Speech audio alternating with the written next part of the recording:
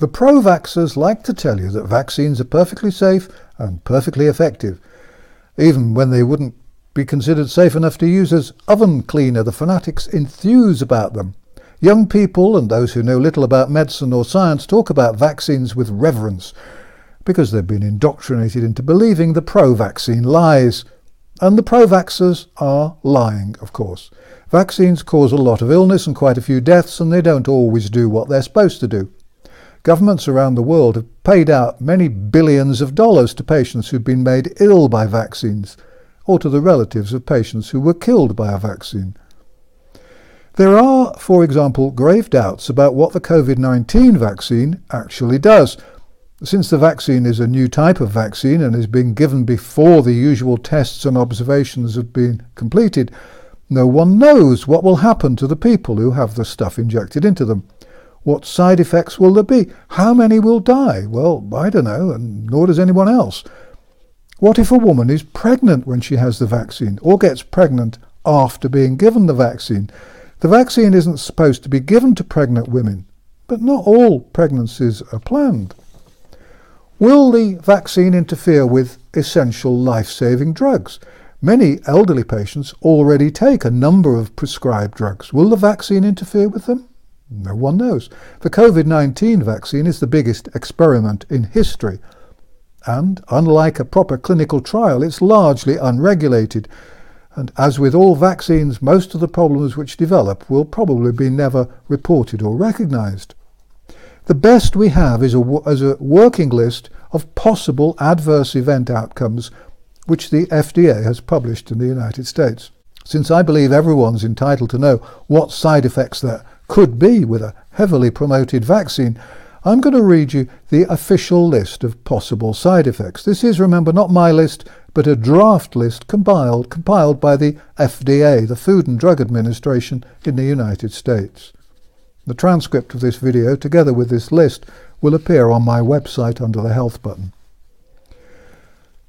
Guillain-Barré syndrome, acute disseminated encephalomyelitis, transverse myelitis, encephalitis, myelitis, encephalomyelitis, meningoencephalitis, meningitis, encephalopathy, convulsions, seizures, stroke, narcolepsy, cataplexy, anaphylaxis, acute myocardial infarction, myocarditis, pericarditis, autoimmune disease, death, pregnancy birth outcomes, other acute demyelinating diseases, non-anaphylactic allergy reactions, thrombocytopenia, disseminated intravascular coagulation, venous thromboembolism, arthritis, arthralgia, joint pain, Kawasaki disease, multisystem inflammatory syndrome in children, vaccine-enhanced disease. You aren't necessarily going to get all of those or even any of them if you have the vaccine. But those are the possible side effects that the FDA has listed.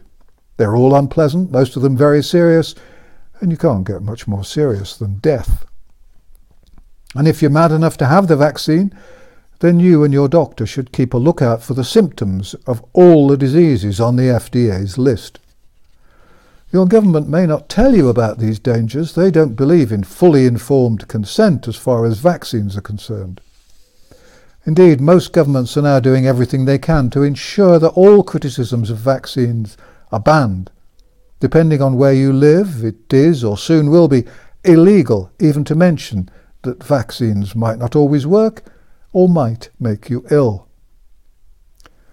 If your government really cared about you, they would conduct a very simple, cheap trial. They would keep a note of all the health problems affecting 20,000 patients or so who had the vaccine and compare that list with a list of all the health problems affecting 20,000 patients who didn't have the vaccine in the same period. They'd make the comparisons every 3, 6 and 12 months. Of course, they'd have to find some honest doctors to oversee the trial because it would be very easy to fiddle. But it would give some very interesting results. And I suspect that's why they won't be doing it.